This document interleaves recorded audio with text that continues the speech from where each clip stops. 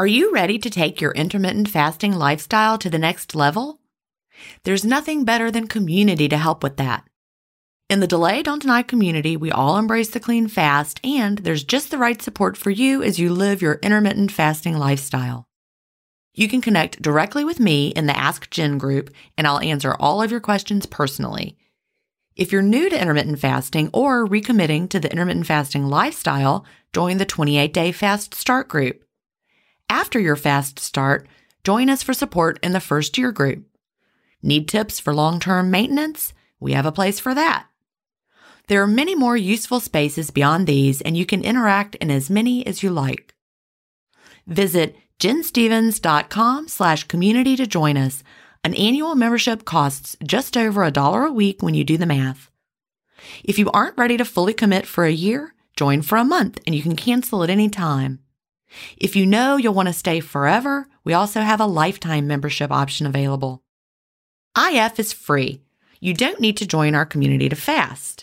But if you're looking for support from a community of like-minded intermittent fasters, we're here for you at jenstevens.com/community.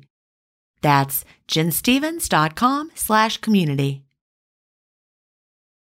Achieving my long-term goals is more about creating healthy habits and less about quick fixes. And that's why I love both intermittent fasting and Daily Harvest. Tim Spector, a gut health expert and founder of Zoe, and Dr. B, gastroenterologist and author of Fiber Fueled, recommend that you aim for at least 30 unique plant foods per week. Daily Harvest helps make it easy. One of my favorite options is the sweet potato and wild rice hash harvest bowl. With Daily Harvest, I'm getting tons of plant-based options built on organic fruits and vegetables that are easy to prep and free of weird ingredients such as fillers, seed oils, and added sugars. Create healthy habits that last with Daily Harvest. For a limited time only, go to dailyharvest.com/ifstories to get $30 off your first box plus free shipping. That's dailyharvest.com/ifstories for $30 off your first box and free shipping. dailyharvest.com/ifstories. Welcome to Intermittent Fasting Stories. I'm your host, Jen Stevens, author of Delay Don't Deny, Living an Intermittent Fasting Lifestyle. I lost over 80 pounds thanks to intermittent fasting after learning how to delay my eating rather than deny myself the delicious foods I want to eat. Now, who's ready to hear an inspirational intermittent fasting story? That's why we're here, so let's get excited to talk to today's guest.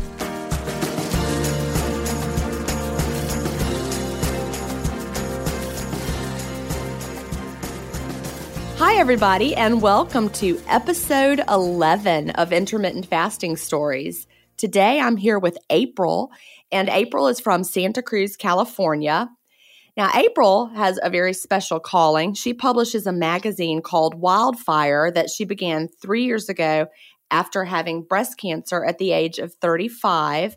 And her magazine, Wildfire, is specifically for women who have breast cancer at a young age. So welcome, April. Thank you. Hello.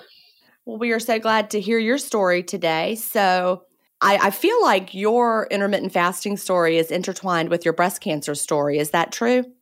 It's true. It's very true. So tell us how you found out about intermittent fasting and how that relates to the work that you're doing now. Sure. So I think that I might be one of those rare people who heard about intermittent fasting from a doctor. I feel, we hear stories of people trying to convince their doctors about it, but I was on the other side of it. I, like you said, had breast cancer at 35, which was 6 years ago for me. And in the years after that of getting my life back in order, one part that remained difficult for me was the weight gain. I think there's this perception in media and probably just Hollywood, but that you get really skinny when you go through chemo and everything else. Right. But the reality is they actually give you a lot of steroids and different things during that time that actually make a lot of people gain weight. Combined with different therapies that affect hormones, I found myself up several pounds, even higher than when I had my child. So for me, the way I found my way to intermittent fasting was through trying a lot of different things to lose that weight. And if anything, everything I tried made me just gain more weight. And I reached this point where I felt really depressed and really out of touch with my body.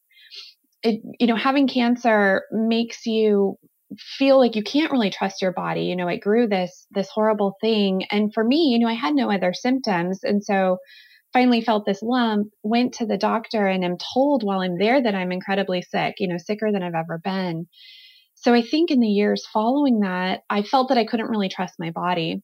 And then when I started, I can imagine. I'm sorry to interrupt you.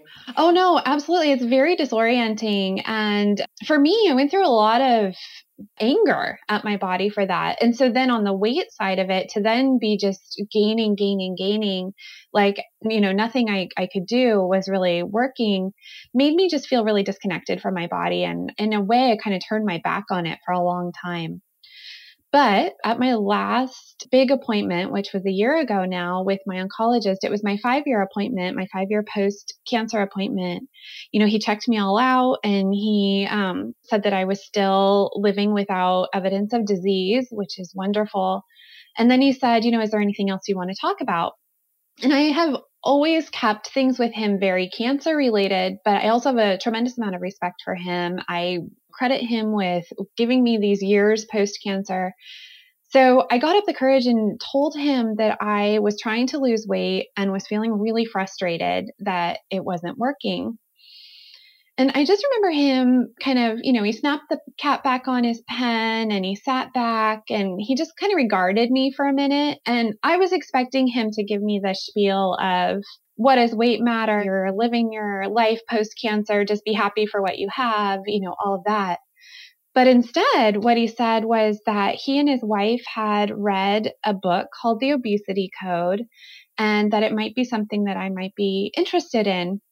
And he told me a little bit about intermittent fasting at that point. And like so many people, I really wanted to run away. It really scared me, And also at that point, I want to say that I had tried everything to lose weight. And at that point, when he was telling me that, I had gone into this place of massive deprivation. I was gluten-free, grain-free in general, sugar-free, dairy-free, oil-free. I had cut myself off of like everything. And so then having him tell me like, well, actually the solution is to eat even less kind of freaked me out.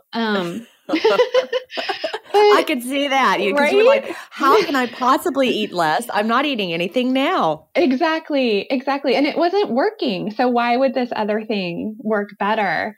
But I looked at him, first of all, he's the smartest guy I know. He's an oncologist. He's very trim. He told me his wife was also into it. I know that she's a surgeon.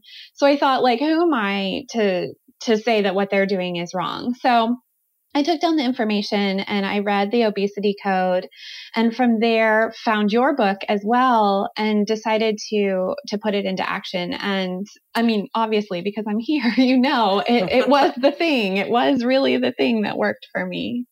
So that was a long story short that I came to it by way of my oncologist. Well, I just absolutely love that you heard about it from your oncologist and that he and his surgeon wife both do it. Right. That it helps them stay healthy and lean. That's fabulous. Exactly. Well, and it's one of those interesting stories too, where, I'm looking at him and he's not overweight and he's never been overweight. And it was kind of a light bulb moment for me, like, oh, this is why, this is what they're doing. Yeah.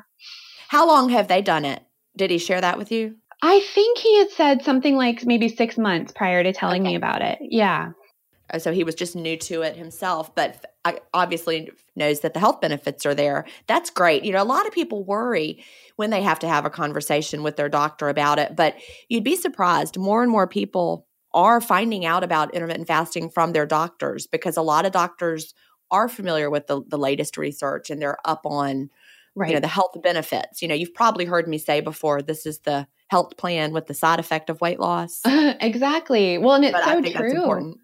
Yes. Well, and so my doctor did also kind of graduate me from him, and he really wanted me to go on to more of a general practitioner just to monitor my whole body versus just my breast area. And so I did feel some trepidation when I finally went to see this new person.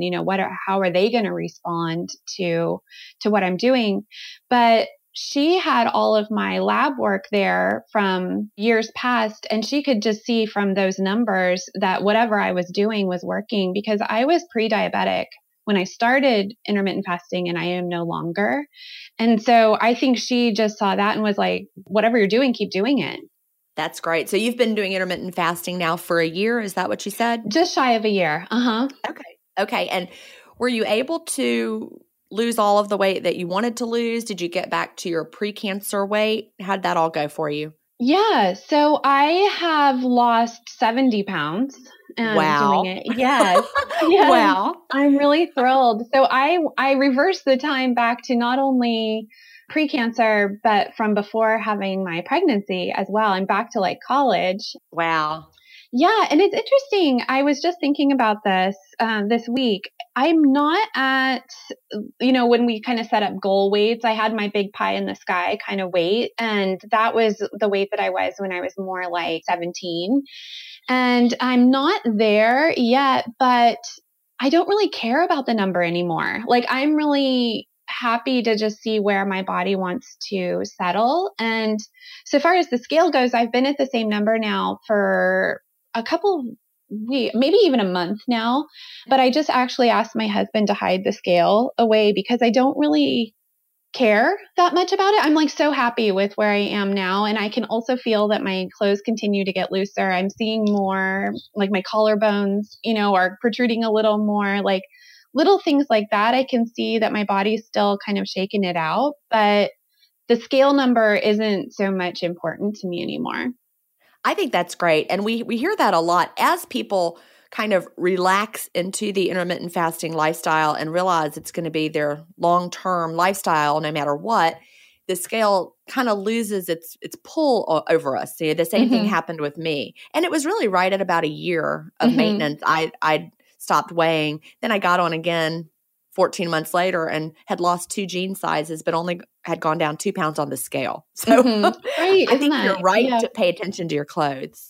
Well, I just also am so over that kind of dieting mentality of letting the scale determine whether I'm having a good day or a bad day. It's not a good way to live. So yeah, I think that's important because that's also the way it treated me. I would, if the scale popped up, which it does, the scale, especially for women, our scales can really fluctuate a lot as we retain water or whatever, different times of the month. But I would look at that number and it would like make me just feel like I needed to over restrict that day if the number was up. Exactly. Or that you can't really trust, I thought I was feeling good, but clearly I'm not because the scale says I'm not. And I prefer to just go based on purely how I'm feeling. Yeah, I think that's smart. And like I said, I hear a lot of people say that the longer they are with intermittent fasting, the more that they're able to trust their bodies and trust that the scale is not necessarily telling them the whole story. So I love hearing that.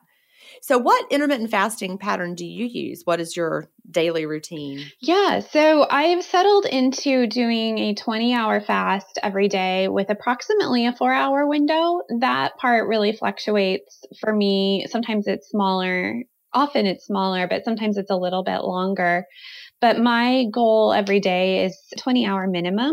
And when I started it, I was doing more of a alternate day. I think in the beginning, I was kind of trying out a lot of different things and just discovered that for me and my body, it works best just to do the same thing every day and not even really think about it.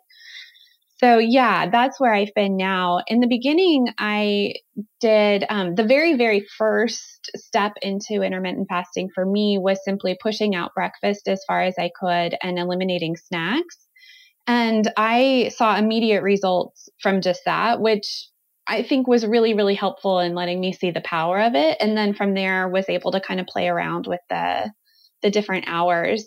So yeah, so now I have my window in the evening so that I can eat dinner with my family. So almost every day my window opens between 3 and 4. And I'll sometimes have a snack at that point and sometimes not. And then we'll have dinner with my husband and my daughter and then close it by 7. Yeah, that sounds a lot like what mine just naturally gravitates to. I think I usually keep mine open maybe a little later than 7 just because of that last glass of wine. Yes. It's my wine window. I love it. Yeah. So you tried alternate daily fasting. Was that after reading the Obesity Code? It was, yes. And after reading your book as well, came to realize that a lot of the things that I put into practice from the Obesity Code were kind of intermittent fasting training wheels. And I think that they worked really well for me in getting going. So yeah, I tried the alternate day. He has some different protocols in there. And also I read I'm forgetting the name of it now, but he has another one where he kind of lays out some different ways of fasting. The Complete Guide to Fasting. That's right. Yeah. Yes. So because of both of those, that was kind of how I started. And also, it sounds scary at first to think I'm not going to eat lunch every single day or not eat breakfast every day. So mentally, I think I needed a little bit of, like I said, these training wheels to help me get there. I also started with doing broth and some different things too. And then it wasn't until I think I read your book that I realized, one, that might be slowing me down from getting to where I wanted to get. But two, it was a relief to me actually to read your book and realize I didn't need to make a huge pot of broth every weekend and do all these other things to set me up for the week. I could just not eat, I could just eliminate. Just fast. Yeah. Yes. So did the fasting get easier when you stopped with the broth and everything else?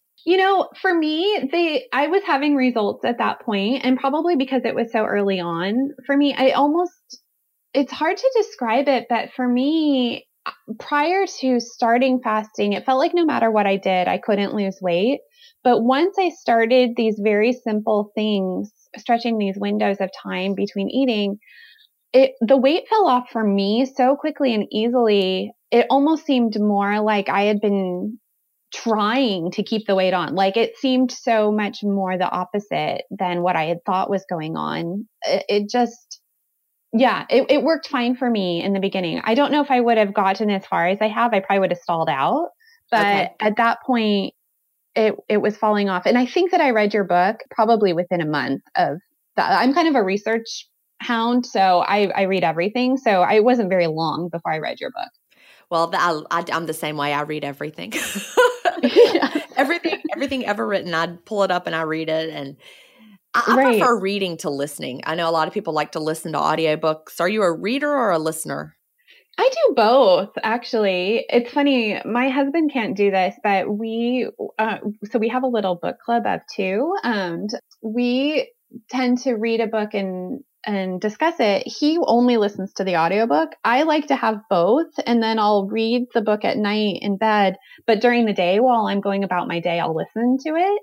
Yeah, so I'm a little of both. That's great. I love that the two of you do that together.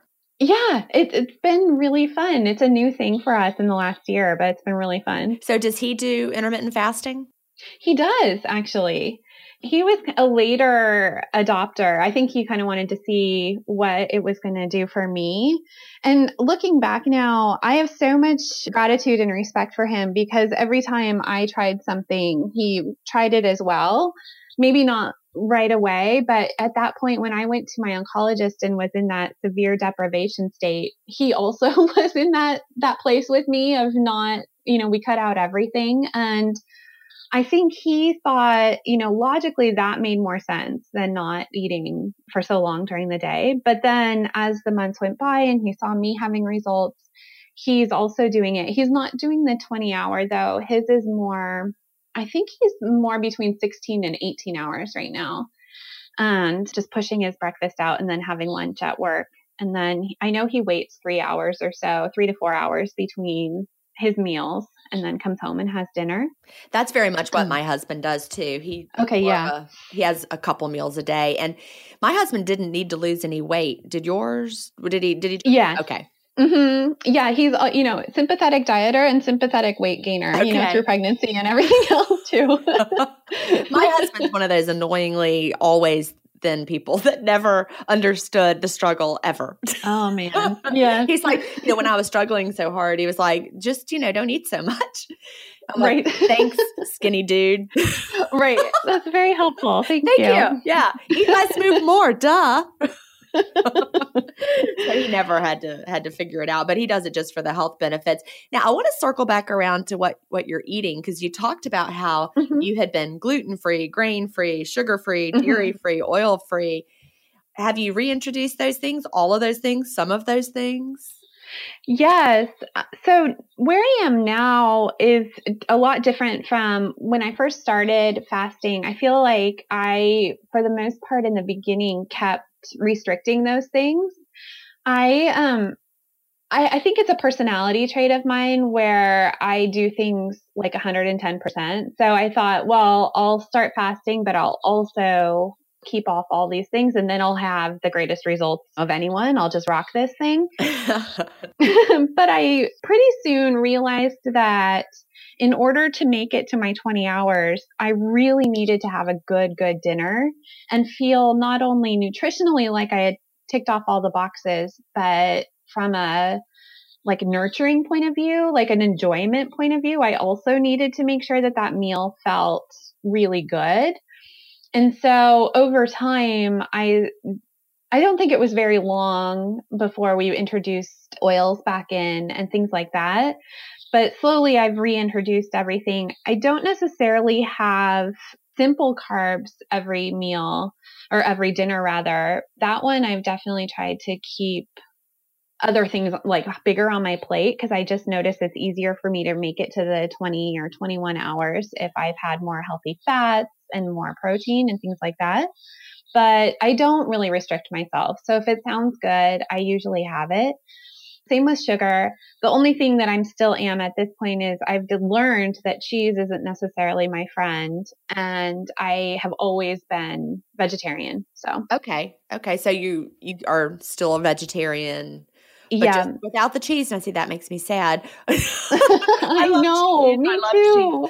But here's the thing about intermittent fasting. It really helps us pinpoint what foods don't work well for us. Yes, I think you're right. I think, it probably never fully agreed with me, but I also have learned how tiring digestion is and lots of other things that I think I was just dealing with day in and day out. And so having this opportunity to experience what it's like to not have that feeling. And then, when you eat, you can more identify like, oh, that food right there that's my problem. So. Right. That's been the same for me. And I'm not a vegetarian, but I tend to gravitate that way now. Like I've learned a whole lot of meat does not agree well with me. Like it just kind of sits there in my stomach like a slab. And so. Right. Yeah. I think that's interesting too, because I've noticed that other foods do that for me, where it's that heaviness, and I think you kind of learn that some foods don't give you that feeling, and other foods, it just kind of make you feel more sluggish. Exactly. And even like some meats make my stomach actually hurt. Like if I have a lot of really fatty bacon or prosciutto, I love the taste of it, but it just does not agree with my stomach, which is sad because it tastes delicious. But part of being a grown-up is realizing, that just doesn't work well for me. Right. And it's interesting too, because I think that the mindset doesn't have to be, I can't have that food. It's just, I don't have that food because it doesn't work with me. Yeah. And that's a huge mindset shift. Instead of feeling like you're restricting, that you don't want to feel that way. That's again, part of that grown up mentality of, I just don't want to. Oh, exactly. I think it's interesting too, when you boil it down to just having this one meal a day, that it becomes more like, I only want to eat something really awesome. I don't want to waste this meal or whatever. I just want to eat the stuff that feels really good and tastes really good and not have to pay for it in some way. Exactly. That's really important. And I just think it also is so important for us to keep reiterating that the same foods aren't going to work well for the exact same people. The foods that work for you and the foods that work for me and the foods that work for somebody else are going to be different. How about your husband? Is he also vegetarian? No, he's not. Although I do the majority of the cooking. And so just by that, he and my daughter both eat far less meat than they would, left to their own devices. Right. But no, if we eat out, they'll both get something meaty. But otherwise at home, we tend to eat in fact, we tend to eat more vegan at home because I get one of the meal kits delivered. And so that just has made it a lot easier for us. But yeah, they're Which meal not. kit do you use? I love the meal kits. I'm always interested in what other people are using. Yeah, we've been doing this from before I started fasting, but we do the Green Chef. Okay, yeah. I like Green Chef a lot. Mm-hmm. Yeah, it's been really nice not to have to think about it. And after starting fasting, I don't know what to do with leftovers. So it's really, true. yeah.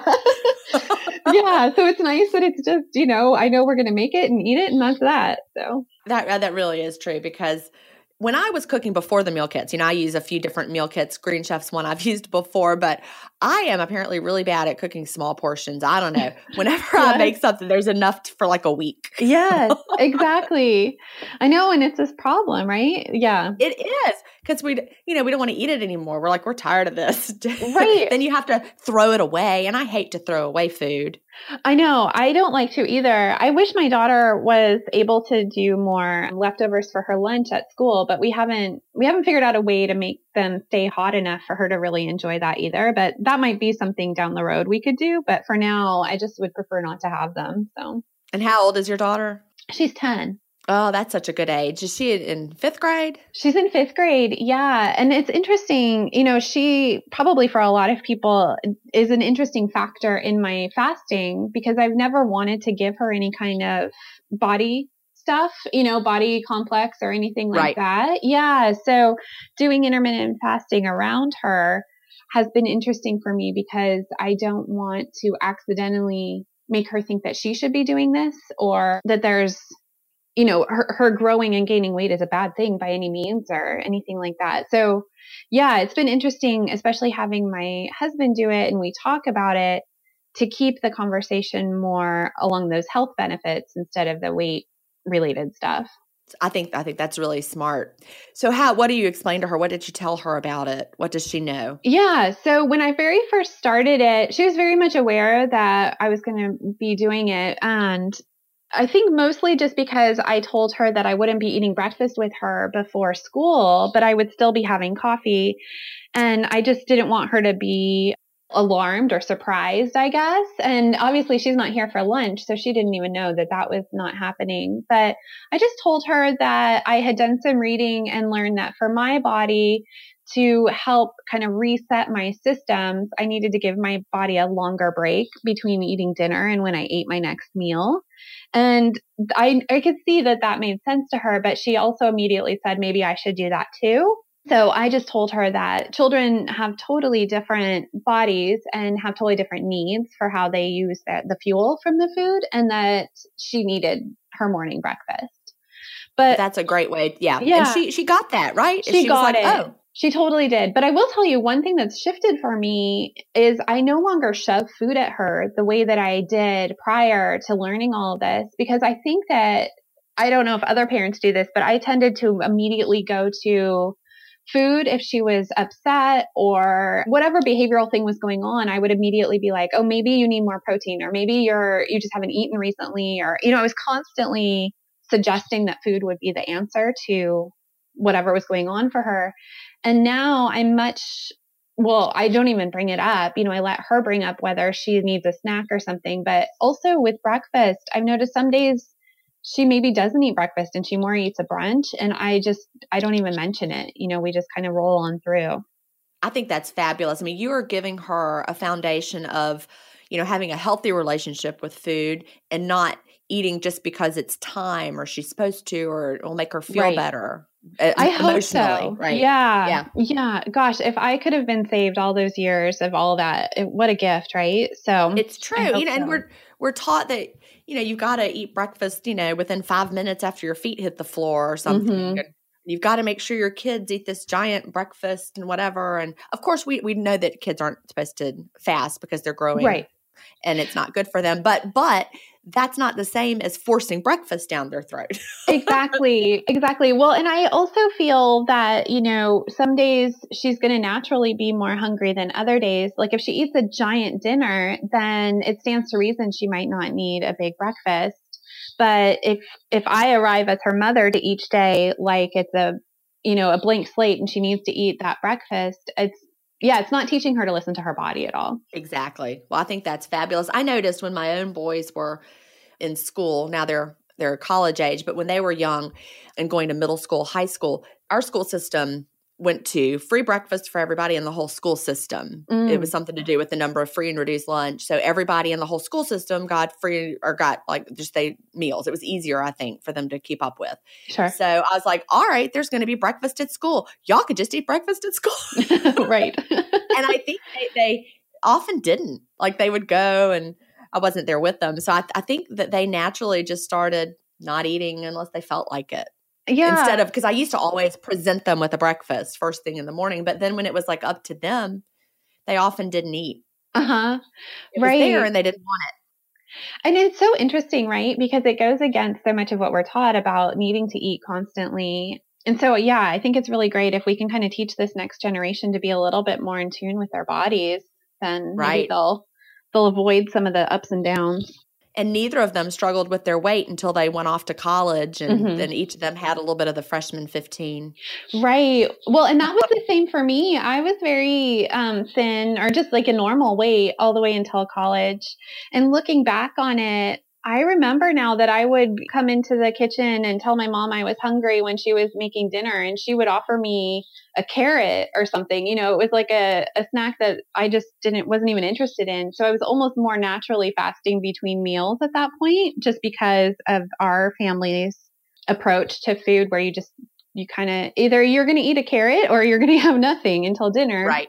And looking back on that, I mean, that totally changed when I was in charge of my own food in college. And plus, you know, my mom was more cooking healthy things versus the pizza and Ben and Jerry's that I was eating at college. But I kind of wish we'd had some more discussion about that at home. But I don't even know if my mom was thinking about it. It was just how she was cooking and how it probably was in her house when she was growing up. Right. We didn't eat all the snacks, especially right before dinner. Exactly. But now, you know, it's so common when you pick up your kids from school to give them a snack. It's like no one really expects the kids to wait till dinner anymore. It's true. And they've also had lots of snacks while they were at school. Right. Uh-huh. That's changed. Do you send snacks with her? Do they have like snack time at school? And she does. Her school gives her a snack. They tend to do more like nuts and things like that. But I know that she does sometimes eat part of her lunch, you know, earlier if she needs to. Yeah. Just learning to listen to her body. I think that's the most important part. We all face stress in our daily lives. What if the answer to a better stress response is in one key nutrient? I'm talking about magnesium, and specifically Magnesium Breakthrough by Bioptimizers. This one-of-a-kind product is designed to reverse low levels of magnesium, which could have a positive effect on our stress response. But don't take my word for it. Here's a quote from a 2020 issue of the scientific journal Nutrients. Results suggest that stress could increase magnesium loss, causing a deficiency. And, in turn, magnesium deficiency could enhance the body's susceptibility to stress, resulting in a magnesium and stress vicious circle. I only recommend Magnesium Breakthrough by Bioptimizers. It's the only organic full-spectrum magnesium supplement that includes 7 unique forms of magnesium for stress resilience and better sleep. Simply go to bioptimizers.com/ifstories, promo code IFStories10 to get your Magnesium Breakthrough and find out this month's gift with purchase. That's bioptimizers.com/IFstories, promo code IFStories10. If you've been listening to my podcast for a while, you know what a fan I am of Dr. Tim Spector and the work he's doing with Zoe. I was first introduced to his work in 2015, and I've been following his research ever since. What I love most about the Zoe Science and Nutrition podcast is that they have weekly interviews with world-leading experts who explain how their latest research can benefit your health. Recently, I was thrilled to finally meet him face-to-face as we recorded an episode for the Zoe Science and Nutrition podcast, and this episode aired on April 11th. We had a chance to talk about the world's biggest intermittent fasting study, and I had the opportunity to explain the clean fast to Jonathan, which may explain why he didn't enjoy his prior experiences with fasting. Search for Zoe Science and Nutrition on your podcast player or on YouTube to hear the latest episode, and don't forget to look for the April 11th episode to hear me, Tim, and Jonathan talk about the world's biggest intermittent fasting study. Yeah. So, you know, a lot of people keep intermittent fasting to themselves, whereas other people are more likely to share it with everybody. You know, I'm one of those sharers. You know, people thought I was crazy for a long, long time. Are you a sharer, or do you keep it to yourself? I've done both.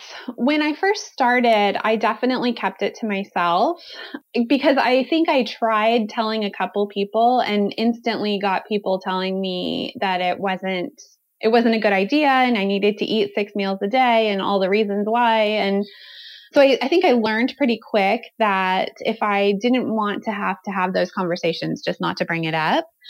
And then as I started losing weight, some friends said, you know, so what are you doing? Like, I can see that something is happening here. And so then I would selectively tell people. But in the last few months, I've become much more outspoken about it, particularly in the young breast cancer community that I'm a part of, because it's a very common conversation there that people have had all these hormone fluctuations. They may have even had hysterectomies or are taking hormone blockers as part of their cancer recurrence prevention. And so these conversations about weight gain, also, I should say, a lot of people go into like a premature menopause also from chemo and different things. And so this conversation about the weight gain associated with both the cancer treatment and the life after cancer is very common. And I feel like I'm sitting on this answer. You know, I finally found this thing that's working, at least for me, and I want to tell people about it. But I've also learned, like, even if you say to someone, like, I think I know the answer to the question that you're asking, they might not be ready to hear intermittent fasting, you know? Right. So, yeah. So what I've done more is kind of just put it out there that I've made this huge change this year and I'm feeling really good and this is what I'm doing. And if people ask me questions, great. If they want to tell me 25 reasons why it's bad for me, then, I mean, they can do that too. But for me, it's been more of this journey of feeling back in touch with my body after such a traumatic diagnosis. And I also had a mastectomy with my breast cancer and opted not to have reconstruction. And so I only had my left breast removed. And for 5 years, I wore a big silicone prosthetic that I put in my bra. And kind of combined with the losing weight, I stopped wearing that prosthetic and have felt much more comfortable being out in the world asymmetrically. And so it's all kind of wrapped up and happening at the same time. But as I'm having conversations with people about, you know, mastectomy options and that no reconstruction is also an option, the intermittent fasting is also coming into play there as I'm explaining how I feel just back in my body in a lot of different ways. And I think the fasting has been such a huge part of that. It sounds like it's just empowered you in so many different ways. It truly has. And I think it goes back to what we were talking about before, where I felt like my body had really let me down by growing this cancer in the first place. I felt just really angry and resentful. And so then when I was trying to lose weight and it wasn't losing weight, it was furthering those feelings of this body is not mine and I don't know what's going on, but clearly it's not mine to have any control over. So then to just regain some of that feeling that I can influence my health, there are things I can do. It's not all just pure luck, has been really empowering. Yeah. You know, my grandmother went through breast cancer and she had a double mastectomy and she did have reconstruction. I was little. I mean, I was young. I don't even remember her going through breast cancer. I was too young to know. I just, you know, heard about it when I was older, of course. But then she had all sorts of trouble with the implants. Oh, yes. I know lots of people. Her health was really, I mean, her health was not good for, I think, the whole rest of her life after that. That's a bummer. Yeah, that's one of my feelings is that we need more of these conversations just so women know that they do have options. And lots of women do opt to have the implants, which is great, as long as you know what you're choosing and that you might have to have a lot of other surgeries to get them exactly the way you want them. And like you said, you might also have health issues. I think the implants have probably changed a lot. She was in the era of the silicone implants or whatever was the really bad. Yeah. They don't use that type of thing anymore, right? They do still have some silicone, but they've made a lot of changes to them. And there are a lot of other options now too, including just using your own body fat and things like that too. It's really kind of a good time it's not a good time to have breast surgery. Right. I know what you mean. I know what you mean. It's better. They're better options. I wish I could go back and talk to my grandmother. We have these, we lose the time to talk to them, but we don't know that we want to have these conversations with them. And it's true. So my grandmother also had breast cancer, and I don't think that she had reconstruction. I really should ask some members of my family, and now that I have experienced it myself, thinking back and picturing her chest, I don't think that she had breasts, but as a kid, I don't remember really putting that together. I just remember thinking her chest looked different, Right. Yeah. But we don't know to ask, or that we should be interested. Exactly. Because we're just in our little kid world, right? Oh, exactly. And some things you don't even know that's possible. Like, how could she not have breasts, so. Yeah. I wish they'd been more open about it when I was young, because I just didn't know what was happening. Mm-hmm. Have you talked to your daughter about all of this? Yes. So my daughter was 3 going on 4 when I was diagnosed. And so breast cancer has been a big part of her world awareness for that whole time. And so, yeah, we've had lots of conversations, both about breast cancer, but about also me not having that reconstruction. She was so delighted by my prosthetic. She used to just carry it around herself and cuddle with it and stuff. Yeah, she had a whole relationship with it. Oh, that's so funny. But yeah, I love kids. I do too. And I just love that she's given me an opportunity to kind of reframe things for myself as I've needed to talk to her about different things. And I've worried that she would be embarrassed about me being asymmetrical, especially being thinner now. I'm not wearing such baggy clothes, and it is a lot more obvious. But she's never had any she's told me that she never feels embarrassed. Like, it doesn't matter to her. It's just whatever feels good for me. And so I know that things might change as she becomes more of a teenager, but for now, I'm just really open with her that I think everyone should dress their bodies and wear or don't wear whatever makes them feel best. And for me, not wearing this prosthetic feels really good. Yeah, I think you're teaching her very important lessons. And of course, yes, there's going to be some time in there when she's hard to get along with. I bet. She's about to get there. Middle school is so... Oh, gosh. It can be a tough one, but maybe she'll sail through it. Fingers crossed. Yeah, exactly. I think that's great. So I want to hear more about your magazine. Oh, yeah. Where can people find it? Absolutely. So the best place to find it is on my website, which is wildfirecommunity.org. So yeah, I make this magazine. It's both by and for other people facing breast cancer under 45. 45-ish is kind of the time that the resources for the more median age of being diagnosed those materials kind of don't really feel like they pertain to you if you're younger than 45. So I made this magazine for women who were diagnosed younger, in their 20s and their 30s and early 40s, to tell their stories and find community, see pictures of other people going through it. I publish it every other month. So actually just yesterday, the latest issue came out, which is all about parenting through breast cancer, which is interesting that we're talking about so much about my daughter, because it's like, that's a huge thing. If you get breast cancer young, chances are you either have young children or you were planning to start a family and that really threw a monkey wrench in. So that whole issue is just, different little tips and tricks that people found to make that time more easy for their child. Like for me, I wrote a piece in there about taking my child on these, what I called little escapes from Cancerland trips, where we would just get in the car and drive away, an hour or two, and not talk about cancer at all unless she wanted to, and just have a little vacation from it. Even though, I was bald and, it was physically obvious that I was going through this, I felt that she and I both needed these afternoons or whatever where we didn't talk about it at all and could pretend that life was the same as it had been.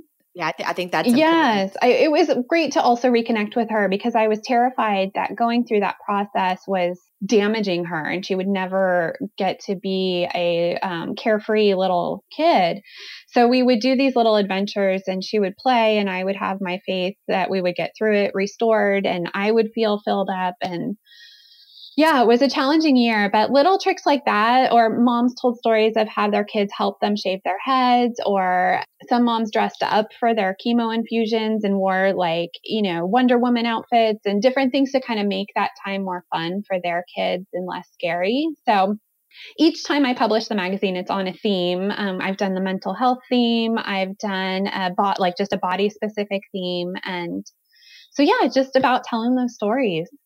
And they can get it through your website. Do they subscribe? Then they get it? Mm-hmm, or is it like edition by edition? So it's both. I do it digitally and I do it in print. You can subscribe on the website, and you can also get a trial subscription to check it all out, check out the archives and everything. That would just be digitally.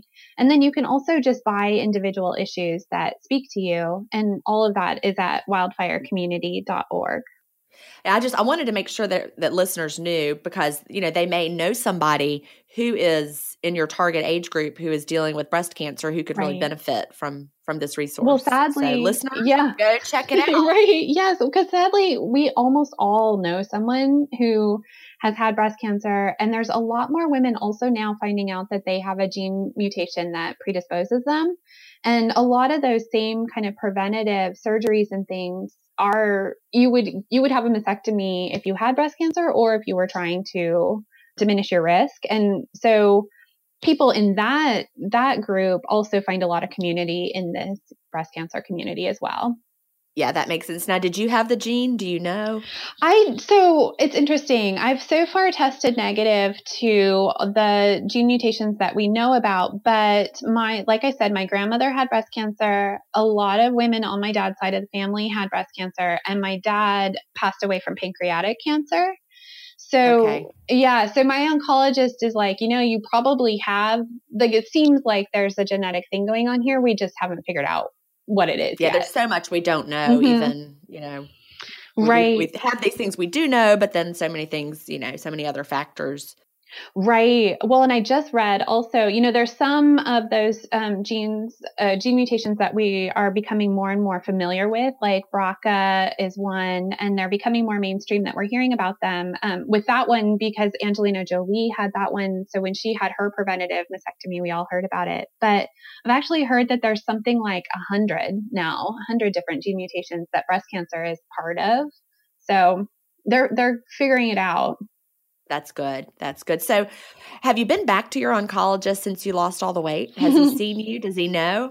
He does. I was just in there the other day, not for a visit, but I drop the magazine off there every time I have a new issue. And he's been so supportive of my starting this magazine that he lets me bring it in there to the infusion center. So the other day I was in and he saw me, and we hadn't seen each other in a few months, because sometimes when I drop it off, he's not there at the nurse's station. But on this particular day, he was there, and he walks by, and so I have purple hair, I should say. And so I I saw him do like a little someone's here with purple hair. Maybe that's April. I saw him do that little double take. And then I saw him like fully look at me, and he just said, "Wow, you look amazing. Like, how do you feel?" And I said, "I feel amazing." So yeah. That's fabulous. Yes. I love it. I love it. So he is not only on board, but he is just excited in the changes that he's seeing. Yes, absolutely. Well, and it's like I said, it's just, he's my guy. He's the smartest guy I know. And to have him just be such a champion for my health in all these different ways has been really empowering. I love that. That's just great. I wonder if he has done any learning about using fasting with chemotherapy. I know that, has he talked about that at all with you? Not with me, no. So I'm not sure, but you're right. I do see that conversation come up a lot, where different people have found that they feel a lot better incorporating fasting into going into it. And I think conventional wisdom tells people that they shouldn't do it because chemo makes you feel so much weaker. But I have noticed that there's a lot of people who are trying it. And when I'm saying I'm noticing it, this is like in Facebook groups and things like that. But yeah, have really found that they're getting through the hardest days of their chemo cycle a little more easily when they've incorporated some fasting into it.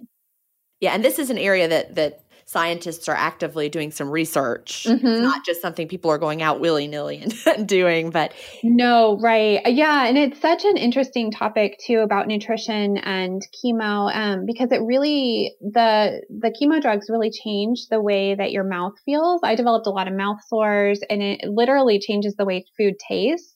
And so sometimes you have to really pay attention to what you're eating to make sure you're getting the nutrition that you need. But then there's also that component of comfort as well.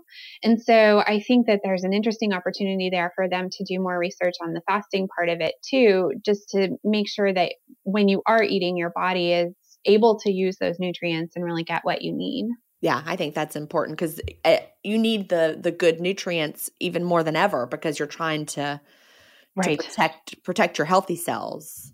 Right, exactly. Yeah, it's interesting because when you go into the chemo, I always call them the chemo lounges, the infusion centers, they always have these big baskets of candy and things, which I'm always wondering why they do that. I don't often see a lot of people eating out of it, but I think there is an opportunity there for more conversations around the food that you have when you're ill. Yeah, I think so. And of course, I am no expert on cancer, but I have read and heard that sugar is not necessarily what you want to have a lot of because it can feed your cancer. Right? I've heard that too. I think that there's some people who say that, and there's some people who say that that's been proven not to be the case. Okay. So I'm not really sure what the current thought is on that right now. Yeah, I don't know either. I've just heard that. And so I feel like even if it's not true, the last thing I would do is like gravitate to the sugar. But right. It's easy to say that. But if you're going through it, maybe, you're like, I need this sugary comfort. I don't know. It's easy to talk about something in the abstract for those of us that have not been through it. Right. It's true. Well, and then I think the good thing is that there's so many people doing good work on the fact that you want to feel comfort. And we tend to think that sugar is going to make us feel that comfort. But I think there's other things, like maybe a really good bowl of like rice pudding or something, maybe we can find some middle ground that would make you feel like you're getting that comfort, but we can pack in a little bit of nutrition with it too. Yeah, I think that's a great point. This podcast is supported by FedEx. FedEx offers fast delivery, more visibility, simple returns, and weekend home delivery to 98% of the U.S. population on Saturday and 50% on Sunday. With FedEx, you get picture proof of delivery, ensuring you always know where your package is. Returns are simple with packageless and paperless returns. Plus, FedEx Ground is also faster to more locations than UPS Ground. See the FedEx service guide for delivery information. So, what are you waiting for? See what FedEx can do for your business. Absolutely, positively FedEx. This episode is brought in part to you by Audible, your go-to destination for thrilling audio entertainment. Whether you're looking for a hair-raising experience to enjoy while you're on the move or eager to dive into sinister and shocking tales, Audible has an exclusive collection of thrillers from best-selling authors that will keep you on the edge of your seat. Like James Patterson's first audio-only thriller, The Coldest Case. Experience stories like never before, where every chilling detail is brought to life by captivating sound design. Plus, as an Audible member, choose one title a month to make yours forever. And now, new members can try Audible free for 30 days. Just visit audible.com/WonderyPod or text WonderyPod to 500-500. That's audible.com/WonderyPod or text WonderyPod to 500-500. So I want to ask if there's anything you struggle with as far as intermittent fasting, anything that's hard.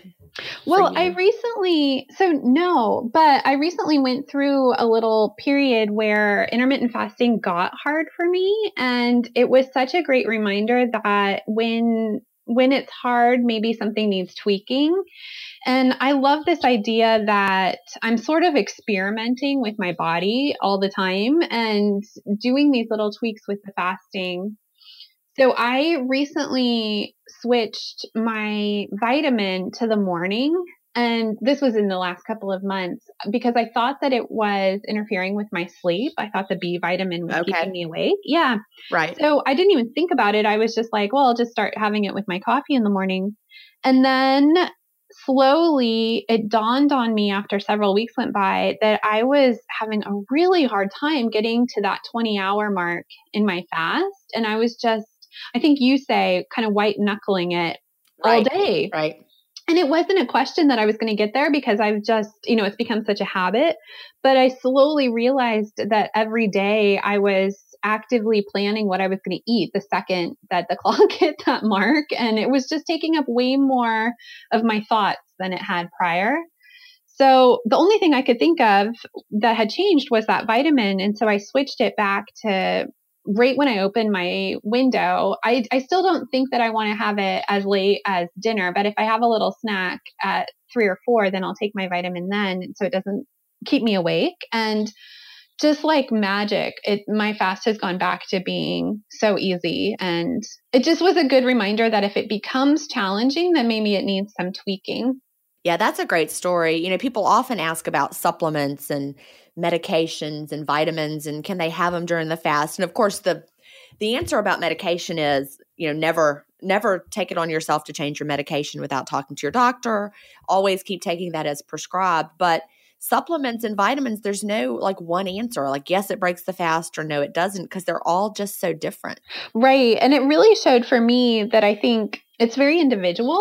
And you do have to kind of listen to your body and see. And it just, for me, it does, or it just makes my body think that I'm going to have food coming. So it gets ready for it. And it could just be your vitamin itself may be more food-like, Right. Some of them are more closely, depending on how they're made. They're very, very food-like, whereas others may not be a problem. Right. I think that's a really great point because now that I'm thinking of it, mine, I think probably is very at least food derived. So. Right. Yeah. Right. That's the kind of vitamin I always would gravitate towards too. The ones that you can tell they're using food ingredients to make the vitamin. Real stuff. Exactly. So, well, good. I'm glad you figured that struggle out. And that's an important lesson for everybody. If fasting has been easy, then all of a sudden it gets hard. Think about, hey, what's different? Mm-hmm. Yeah. And I think, or if it never gets easy. Right. Right. Then there might be more tweaking. That is an interesting point too, because I now have a few friends who are starting fasting and they'll say to me, I'm not getting the results I want, or something just doesn't seem to be clicking as easily. And I always tell them it's you need to just play around with it. Just because I do a 20-hour fast doesn't mean that's the one that's going to work for you. Exactly. Yeah, I think everyone has to arrive at it with kind of a experimentation point of view. That really is so key because, a lot of people have great success. You've had great success. People that we see on the Facebook groups have had great success. And when anybody posts their photos of their amazing success, people are tell me exactly what you eat and exactly what your fasting window is, exactly how you do it. I'm going to do that. Right. But that's really a flawed way of looking at it because that's not how it works for us. Well, and I think that part of that comes from more of the dieting mentality, because we are kind of taught that if you just follow this prescription for health, then you'll have these results. And if you aren't, then you're just not doing it hard enough or, exactly. Yeah. I love that you said that. You're not doing it hard enough. And I want to get that in there because some people think that the answer is always shortening your eating window. Mm-hmm. If you're not getting results, shorten that eating window. Mm-hmm. Keep it shorter. And I've even had people, say, oh, a 30-minute window is the best or a 1-hour window is the best, the shorter you can get it. But no, not necessarily. Mm-hmm. Shorter is not better. Yes. You don't have to fast harder. I know. Well, and if people are like me, when I do anything, I do it, like I said, 110%. And for dieting and things, it does seem like less is going to be more. But something I feel like I read this from you was that if you are binging or you arrive, at the end of your fasting window and just can't not eat everything in your kitchen, then it might be that you have too long of a window and you need to play around with that. Yeah. Binging is always a bad sign. Now, at first, when you first start intermittent fasting in your first month or so, a lot of people have what Dr. Bert Herring called compensatory overeating because your body's not adjusted to fasting. But if you find that binging is getting worse over time after you should have adjusted, if you're in your second month, then that's a sign that you've not found the window that works for you. It could just be you need to lengthen it. have a snack and then wait and then have a meal, or start with your meal and then later have a snack, or have 2 small meals at either end. There's no one best way. Right. And I think that when people, I think at first, if you're just starting out fasting, that might sound really terrifying because you do want kind of that prescription of like, just do this. Right. And but ultimately, like so much else with intermittent fasting, it's really this ticket to freedom to learn about your body. And I love that. This way of trying different things and really getting in touch with yourself. But also, I just love that fasting is this, I don't know, you don't have to buy all these supplements and do all these different things. You can just quietly experiment with yourself and eliminate things or add things back in. And it doesn't have to be this huge investment of money or anything else. It's really, it just gives you back so much. Yeah. It does. That's a great way of looking at it. I agree completely. So we are almost out of time. It just goes by so fast. I can't believe it. What would you tell somebody who's just starting out with intermittent fasting? What advice would you give them? I think that the biggest advice I would give someone is to really give it time and to really go into it with the plan to do the clean fasting. I don't regret that I started mine with more of those training wheels, but I'm glad that I didn't need them for very long because I think that the real magic is in the true clean fasting. And so, it would be twofold. Just to give it some time, let your body kind of figure out what you're doing, and don't step on the scale constantly. Just try to trust the process. Right. I love that. That is such good advice. Well, April, this has been a fabulous conversation. And again, tell everyone your website one more time where they can find you. Yeah, absolutely. So it's Wildfire Magazine at wildfirecommunity.org. All right. And I hope that people who may be going through breast cancer themselves or who know a young woman who is going through it, I hope that they'll check it out and share this with the people that they love. Thank you, Jen. It's been such a great conversation. Well, thank you. Bye-bye. Bye. Do you have an intermittent fasting story to tell? Email me at jen@intermittentfastingstories.com and I'll add you to the lineup. That's GIN@intermittentfastingstories.com. The world wants to hear your story. That's it for today. Remember, I may have a doctorate, but I'm not a medical doctor. So don't use anything you hear on this podcast as a substitute for medical advice. Please always check with your doctor or healthcare provider if you have medical questions. I'll talk to you next week, Fasting Family, where we will hear another inspiring story. Have a great week and fast on.